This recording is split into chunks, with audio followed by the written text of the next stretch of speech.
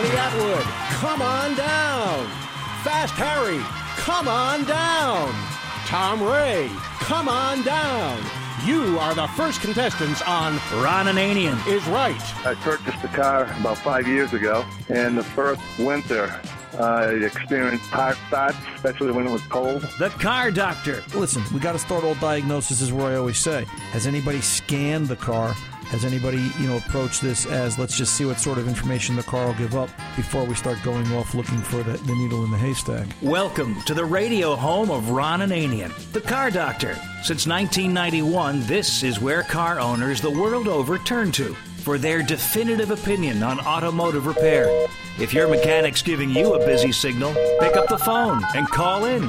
The garage doors are open. But I am here to take your calls at 855-560-9900. And now, here's Ronnie. Hey, come on in, sit down. Ron Ananian, the Car Doctor, at your service. Glad to have you here with me this hour, as always, at this particular time as we get together each and every week and talk about automobiles and all things that make mechanical go tick and clunk, and try to make it not go tick and clunk and solve that particular problem, whatever it might be. That's what this radio show is all about. The phone number, 855-560-9900. As always, 855-560-9900. 24/7 number. You can call that anytime, day or night. We're live on the air Saturday afternoons, 2 to 4 p.m. Eastern Time. We're now into our second hour this week. And leave a message if we're not here, or if the lines are busy and backed up. We've made it so that there is a messaging service attached to 855-560-9900. We'll call you back, get you in the lineup, and talk to you about your car problem right up here on air. And that's what we want to do, because we want to educate everybody. And we like the exchange. We like talking to you to see what's on your mind. And sometimes having that conversation about the automobile is important, because there's more information than what sometimes you can put down on an email. I want to talk to you about what I like to fix. Someone asked me recently, why did I ever become a mechanic, and was I sorry? And it was a funny conversation, because it started out really talking about looking at how hard cars have become to work on. And was I sorry that I ever became a mechanic? No, I'm not sorry I became a mechanic. I'm kind of proud of what I became. I get to work on cars every day. I get to solve problems every day. I get to, sort of scratch the surface of the edge of the unknown every day. Some days it's oil changes and brakes and tires and the things you've done 100 times, 1,000 times. And then sometimes it's that odd thing that you just sort of stumble across, when you least expect it. It's a Ron Ananianism. Life is like cheap underwear. You never know when it's going to creep up on you. And it happened this week. 2002 Taurus came into the shop, and it had a problem with the CD player. And I think I might have mentioned this on last week's show, or maybe the week before, that I was working on it. Had a CD player, a 6 CD disc changer. It's in the glove compartment to the right on an 02 Taurus, 02 Sable, same thing. And it didn't work. It didn't eject anymore.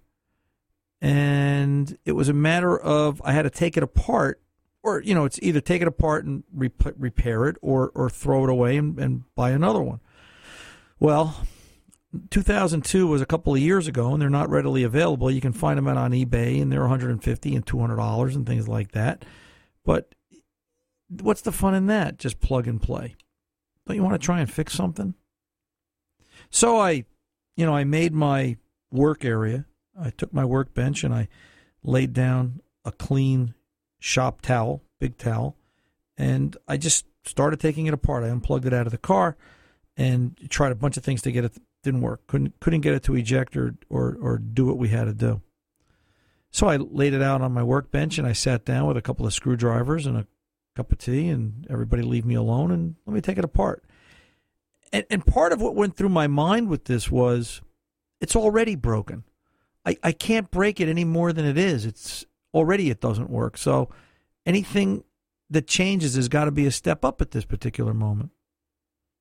And I was also trying to help out a good customer, a regular customer, a senior citizen that's, doesn't want to necessarily spend the money, but he still wants to listen to his Broadway show tune CDs and, his other CDs from a bygone era that you can't necessarily get on MP3 anymore. And, you know what? Sometimes it's probably easier to fix that CD player for the older customer because, good gosh, you ever try and explain MP3 players to somebody of my generation, and here's how they work, and you plug this USB stick into this new adapter, and trust me, it's easier to fix the CD player. So I laid it out on the bench in front of me. There's a lot of screws in those CD players, was my first reaction. Holy cow. And there's a lot of different screws, different color, different length, different size. I sure had a lot of screws on my workbench. It was like, holy smokes. And I started clumping them by piles. And I started marking the holes that they came out of. This was the A group, this was the B group, this was the C group. And I got it all apart. And when I got it all apart, I could finally eject the CD carrier, which is the piece, it's a 6 CD. First of all, I hope you remember what CDs were for those of us that are a little older. But I ejected the CD cartridge, the box itself from the player. I got that out. It turns out what Ed had done was he had put a CD in, and it's a little plastic tray that it sits on. The plastic had gotten bent and it jammed coming back from the cassette, so that it wouldn't release and eject. So this was on CD number 3. So I was able to take the plastic tray out of that, take the plastic from number 1, put it all back together, matched up all my screws, and no, I did not have any screw left over. They were all used, including the 3 I threw in the garbage can because I couldn't fit. No, I'm only kidding. I actually did replace all the screws. And then I sat and I waited because now I had to get a hold of the customer. I had no way to test it until I got the car back. I waited a day. I waited another day. He finally returned my call. He was busy. He was tied up. I'm not sure if he got the message. And he stopped down. I got to tell you, it's pretty exciting when you take something apart that you've never taken apart, when you repair something that you've never repaired. And it really gives you a good feeling to help somebody out in this situation. That, I plugged it in. It worked great. The only thing I had to do was I had to make the number 1 CD disc work on 3. So this way, when he starts it up, it goes 2, 3, 4, 5, 6 instead of 1, 2, 4, 5, 6. It's easier on the CD changer. And it works. He's able to listen to Broadway show tunes and everything else that he could possibly listen to. And that's why I became a mechanic. Because I can say, gee, look at what I fixed. And it just, I don't know, you thump your chest a little bit and you stand a little taller and you're kind of proud of yourself. And what's wrong with that? Because don't we all want to do a good day at work? We all want to do a good job. We all want to make somebody happy. We all want to do what needs to be done. And I said this to this person when they said, are you happy you became a mechanic? Yeah, I'm happy I became a mechanic. I would do it all over again. I only hope there's enough cars left to fix that I can finish my career to be a mechanic. Because I look at the technology. Everything is software today. The dishwasher broke at the house this week. It went through an end of rinse cycle shortfall. And I knew it because the clean light on the front of the dishwasher was blinking 7 times. And I knew that 7 times meant something. And when I did some research, I found out that you have to hit, there's 2 buttons on the top out of the 12. You hit those 2 in rapid succession, and then it resets the machine. And my wife said, how did you know how to do that? And I said, well, I did some research. And she said, yeah, but how did you know how to do that? And I said, because that's what I do all day long. I fix cars. It's all software now. It's all digital manipulation. And maybe that's what fixing the CD player was all about, because it was still mechanical. I could still take something apart. I could look at it and see the damage. I could see how it worked and figure it out in my head and then put it back together and see it operate. And I think that's what we've lost a lot of in this country, that we don't. Maybe that's one of the bad things about the internet. It solves problems for us, but it doesn't explain how. And it gives us a different lifestyle, but we don't see it. Maybe we need more visual to make ourselves feel better, just as a thought. And maybe becoming a mechanic helps eliminate that problem, because I'm really happy with what I did. So, yeah, for that person that asked, I'm real happy I became a mechanic because I get to fix cars every day and solve problems for people. And that's what I'm here to do today at 855-560-9900. Ron Ananian, the Car Doctor. I'll return right after this to kick open the garage doors. Don't go away.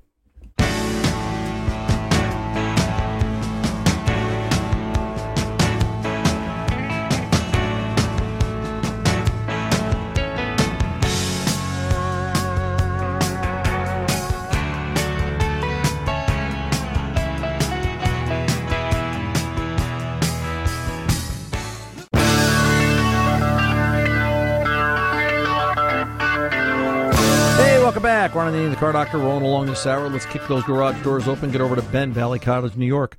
2012 Chevy Impala. Ben, welcome to the Car Doctor, sir. How can I help? Thanks for taking my call. I You're got welcome. a 2012 Chevrolet Impala, and I've never had any problems with it, but suddenly I get some sort of a slight buzzing. It is coming from the area like where the dashboard is. The radio isn't on. It's very, very short-ranged, and there doesn't seem to be anything I could do to cause it or stop it. It doesn't happen when I accelerate, deaccelerate, turn, slow down, or anything else. It just happens at random. Is it, and noises are tough on radio, obviously, because I can't physically be there. But if I were, one of the things I would be trying is while the noise is happening, if you lay your hand on top of the dash while it's making the noise, do you feel anything, a slight vibration? Does it change or alter the sound of the noise or the noise at all? I haven't touched the dashboard at all, but it seems to maintain a steady volume and about the same length of time each time it happens. Okay. Do you notice, or have you tried, or maybe you could try the next time it happens, change either the heat or the position of the blend door, defrost, duct, floor, to see if that alters the noise at all? They do have some servo motors back there, electric motors, that are known to buzz and ratchet and make various noises.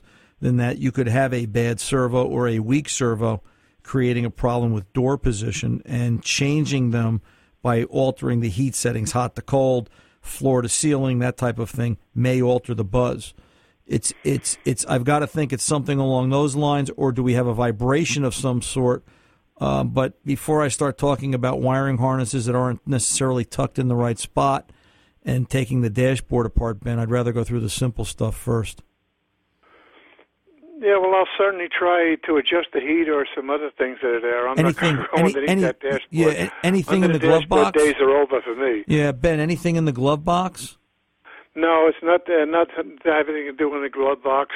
I don't have a cell phone or anything else in there that could be causing it.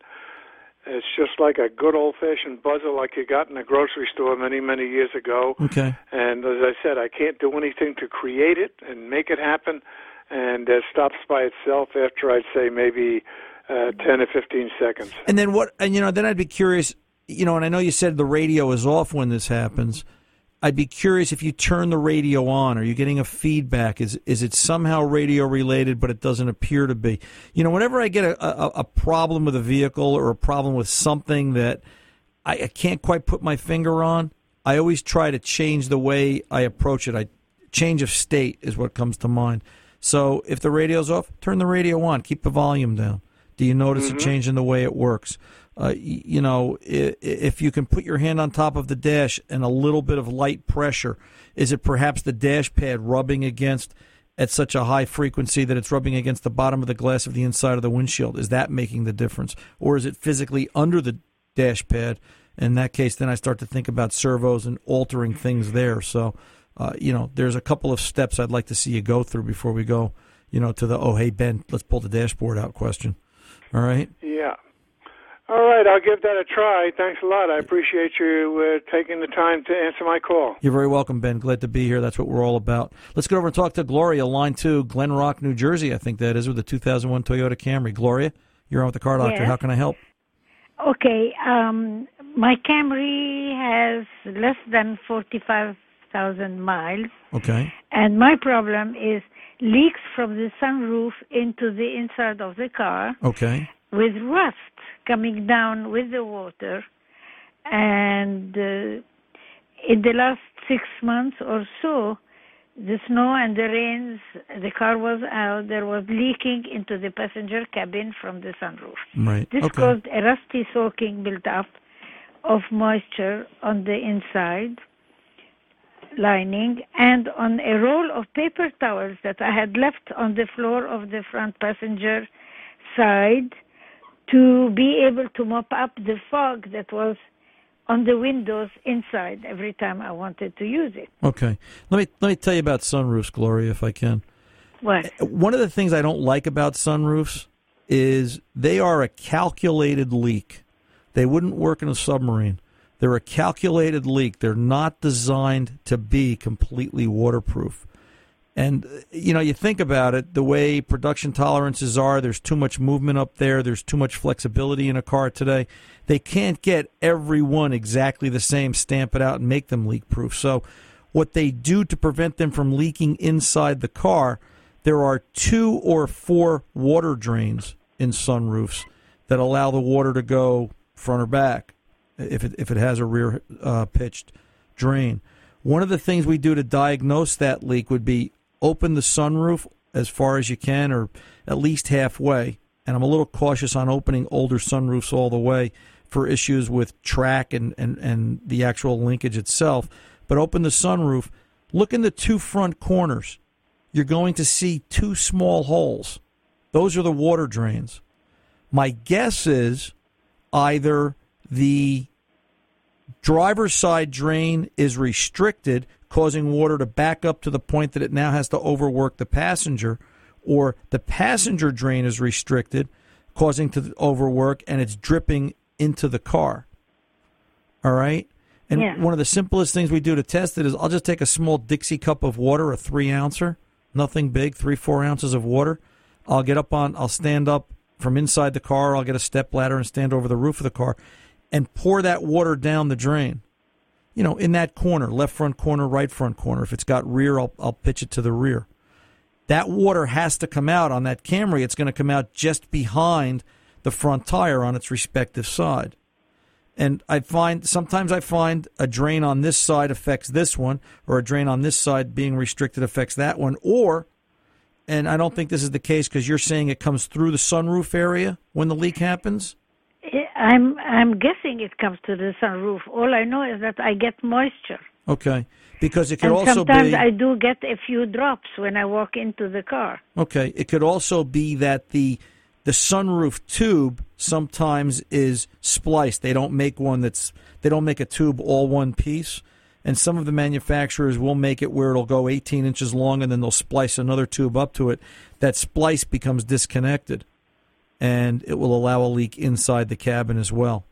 The first step in this is go see your mechanic and ask him to do a water drain test for the sunroof. If he pours water down the drain areas, does the water come out? And it's simple. It should be the same volume and speed on the left side as it is on the right side. If one of them is slower than the other, and usually this is very pronounced. Usually this is one side drips and the other side pours. And that's the side that's clogged. That restriction has to be gone away as a first step. That's what you have to do. All right? My worry was that with all the rust that appeared on the wet paper towel, that the body could be rusty, and I could find the whole thing collapse. Well, I don't think it'll collapse, but keep in mind, that water's going somewhere. It's not meant to be up in the headliner, so fixing the leak is paramount. Do the water drain test first. We'll talk about the rust second. I'm here for you if you need me. I'm Ron Ananian, the Car Doctor. We're back right after this.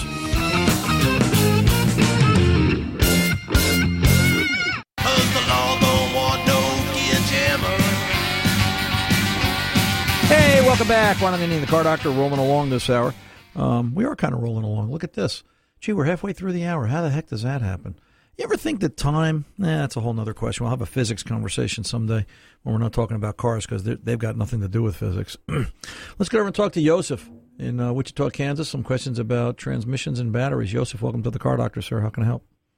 First of all, happy Easter to you, Ron. Thank you, sir. You too. My question is, does the transmission affect by the battery at all?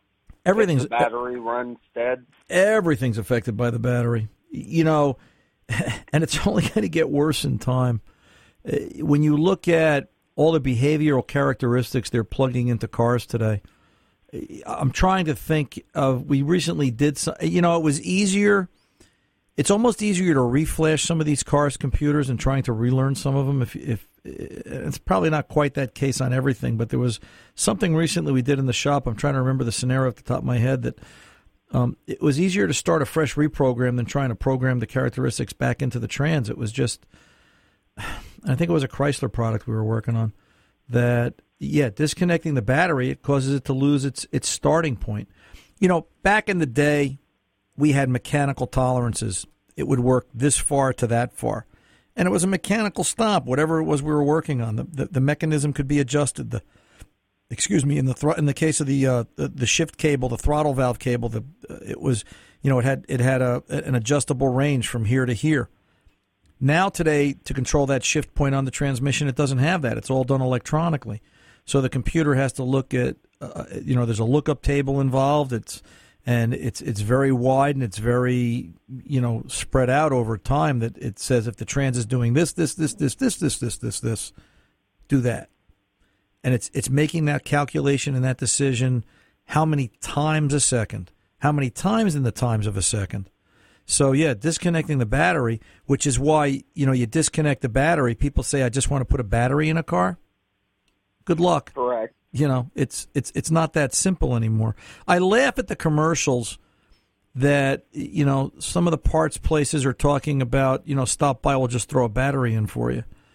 And I'm thinking the only thing we throw in is people in the pool, because putting batteries in cars today has, I've got a couple of Chrysler Sebrings or a couple of GM products where the battery's under the back seat. Or perhaps, or worse yet, how about those PT Cruisers? Yeah, right, where the battery's in the fender well, and I don't understand this concept. It's let me tell you, there's nothing simple on a car anymore. There really isn't. Even changing oil is involved. The resets vary, and how often and how and what mileage. And then, when they're doing an oil change, are they replacing the drain plug gasket? I can't tell you how many, and it's good for business, I should stop complaining, but, I can't tell you how many oil pans we change because the guys that are doing the oil changes at the other places, and I got to say it, a lot of it is the quick lubes, that they're not changing gaskets. And I'm not saying they're all like that. There's some very good ones out there, but, there's a couple of bad ones that still seem to be, they don't realize the mandate. Honda's the worst. Not the Honda dealers, but Honda cars. Honda cars require that you change, and it's in the owner's manual, it's in the shop manual, that you change the drain plug gasket on the oil pan. And I tell everybody, if you're getting your Honda's oil changed and there isn't a drain plug gasket on the bill, either they gave it to you for free or they did it wrong. And it's that simple. And right. it seems that the Hondas are the ones that will get, gee whiz, in 45,000 miles, the drain plugs are stripped out, and we've got to repair them. Now, that's not to say, Honda's got some pan issues anyway. Some of their aluminum threads leave a lot to be desired. But my point is, there's nothing simple. So back to your question, yes, disconnecting the battery will cause the transmission to lose its adaptives, its operating characteristics, and then they have to be relearned. Now, the good news is the majority of vehicles, the relearns are basic common sense things. Okay. Start it up, let it idle, take it for a ride. Normal. In the case of a trans-adaptive, I always try to maintain a moderate throttle pressure. I'm not going to get out there and drive it like a lunatic, to the floor and passing gear. And the other rationale, the other good thing about adaptives is over time, they learn on their own. Correct. Okay. And, one of the other reasons we have adaptives in cars is not just to give us something to do when the battery disconnects. The real reason is because if you get in the car and drive it your style, and I got in the car and I drove it my style, they're just, even if we both tried to behave ourselves, they're two different styles. Exactly. And it gives the manufacturers the ability to, remember, it's not about making us happy, it's about making the EPA happy. And it gives the vehicle manufacturer the best shot of hitting miles per gallon and emission levels to meet federal requirements, because that's the name of the game. Can I ask, can I say why I was asking this question? Sure, go ahead. my grandpa and I got into a debate about it today over the phone, and he doesn't think so, but I do. What, that adaptives will be reset by disconnecting the battery? Just by, if the battery went dead in a vehicle, that it would affect the transmission. If the other side of that becomes, it depends on the year of the vehicle. If it was a 1995, not so much. If it was a 2015, yeah, quite a bit. It was a 92 Crown Victoria we were talking about. Yeah, not so much there. That's old enough back in the days of mechanical that it really wouldn't have a bearing on it. But that's not to say that you didn't have a problem beforehand. If the battery went dead, was the car sitting for a length of time, and that's a conversation for a different time. Hey, Joseph, I appreciate the call, and I understand what you and your grandfather were talking about. If you have any additional comments or questions, check us out on Facebook. Ask a question there, like the page, and win a Car Doctor T-shirt. Let's pull over and take a pause for the cause. I'm Ron Ananian, the Car Doctor. We are back right after this.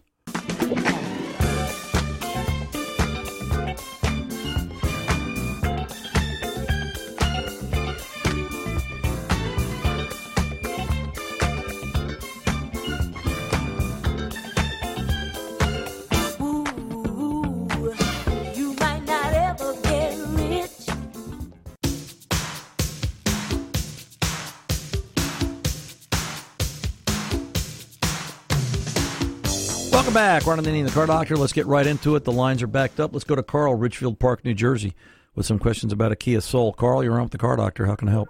Hey, how you doing? Good. What's going on? Not much. I just had a couple of questions. Sure. I mean, on a every 3 month basis, we all go ahead and get our oils changed, But Okay. the thing is that then all of a sudden after the oil's been changed, I have a friend that, he moved to another state now, where, he said he used to work, in changing oils and then always upselling, in regards to like changing transmission fluid, radiator flush, emission and fuel injection service, engine flush and stuff like that. Right. So I wanted to see, which one of these are actually important. So like that, obviously I can keep maintaining the upkeep of my car. Okay. So, and we're talking about a 2010 Kia Soul, Carl? That is correct, yes. All right. Because it has 79,000 miles on it so all right, far. so maintenance varies, right? Every vehicle is a little different. And then, my recommendations for you on a 2010 Kia would be different than my recommendations for somebody driving a 92 Chrysler Town and Country minivan. Correct. So keeping that in mind, that things are very specific today, that there's two ways to look at maintenance. There's manufacturer-based. Here's what the manufacturer says. Now, keep in mind, the manufacturer has a marketing department, and they're trying to convince you that the car never needs anything until it explodes, and then they want to sell you another car. So, that being said, everything needs maintenance. It's manufacturer-based or real-world. You got to decide where you live. I try to point out that I think living in the real world is reality, because most people do not meet manufacturers' operating conditions. You're in New Jersey.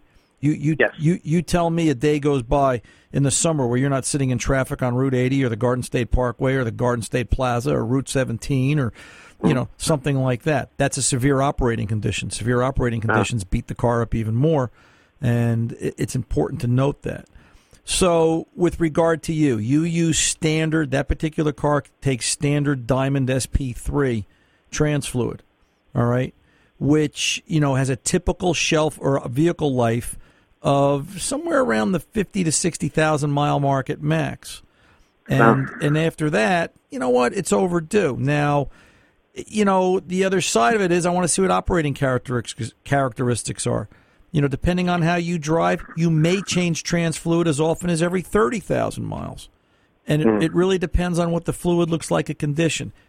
Here's the reason why you want one cook in the kitchen and you want one guy changing your oil. If he's doing the job right, he takes note of vehicle condition at mileage 10,000. The car comes back 3,000-4,000 miles later for its oil change if it's conventional, and he takes note of the condition of the car. He keeps track of things. And if he's doing his job right, he's letting you know just as the fluid's starting to get dirty, not when it is. Because, like I said to somebody this week more than once, if you wait for the fluid to be so dirty that it needs to be changed, You probably waited too long, because now the damage is done in terms of degradation of components and the way things work. So, good rule of thumb, take a look at the trans fluid now. If it's never been done at 79, it's due. You've got to find somebody that'll change it and change it right. There's a bottom trans cooler hose that has to be disconnected, because you don't just drain that pan. Kia actually calls for the trans cooler line to come off, and a procedure, engine running in neutral, drains the converter, and then drain the rest out of the pan. That's number one. Carbon cleaning. Carbon cleaning is an issue, and it's very important on cars as they get older. Carbon deposits still occur. You know, it's on a car that age, I'm going to tell you to do it at least every 2 years. If you're doing 25,000 miles in 2 years, it's a good rule of thumb. And I'm going to tell you to use a regular fuel system additive, some sort of cleaner, at least once a year, if not twice a year, as preventative maintenance to just sort of upkeep. One's a maintainer. The other is the actual system cleaner is actually a cleaner where it's going to go in. It's a harsher treatment or a stronger remedy for the problem. As far as coolant in that car, it depends on what it is. If it's conventional green, it's every 2 to 3 years. If it's something extended life, it's going to be once every 5 years. I would tell you to look that up. Look that up in your owner's manual, and you'll get a better idea of what sort of coolant service that particular vehicle needs. If you're looking for more information, get out to my shop website. Get out to raauto.com. I don't like to point it out here on air, but I think this justifies it. There's a services checklist section there. It gives you a rough idea of vehicle maintenance and how to go about it, and some of the things you should look for at particular intervals and time frames of the vehicle. raauto.com. Let's get over and talk to Doug, Charleston, West Virginia. Squeeze one more in before we go to break. Doug, welcome to the Car Doctor, sir. How can I help? How you doing? Good. What's going on? I got a 2003 BMW. I'm breaking up. Can you hear me? Yeah, I can hear you. Go ahead. Go ahead, Charles. Or Doug. I'm sorry. Right, Doug, are you there? Doug? Hold on just a second. Yeah. Yeah. So, I guess we got to move the ionosphere out of the way here or something. Doug? Okay, you there? I'm sorry. Yeah. You there? Yes, sir. You there? Yeah. Yeah, go ahead. I've got a 2003 BMW, and I recently had a problem with a misfire on cylinder 3. Okay. And at that particular point in time, the service engine soon light came on. Sure. And I had minimum acceleration, so I pulled over quick. I keep a scan tool with me, so I scanned it, found out that I had a random misfire on cylinder 3. Anyway, I thought it might have had some bad gas or some water in the gas, so I got some dry gas put in the tank, filled the tank back up, and the problem seemed to go away. But long story short, this happened a couple more times. Still thinking I had maybe water in the gas. I was using 87. Right. I switched to 92, and I haven't had the problem since. I'd call that a fluke. I've never seen octane create a misfire like that. If the vehicle's mechanically sound, not under normal operating conditions. If we're talking about a performance application or high-speed operation, but if you're talking about tooling around town 35, 40 miles an hour, I haven't seen octane rating affect a vehicle like that. I will tell you this: if there's water in the tank, then you should consider having a fuel sample pulled to see what it looks like, because it could have done damage to other components, and that's really key. I will tell you the number one cause of misfire on those cars is the crankcase vent, and you should have your mechanic check that, because that is a very common cause of failure for misfire. That and intake manifold gasket problems. One of the key things in diagnosing that car is take a look at the fuel trims, see where they go, and you can make some calculations and decisions from there. Doug, I appreciate the call. I've got to go. The clock's going to grab me. We'll talk to you next time around. I'm Ron Ananian, the Car Doctor. We're back right after this.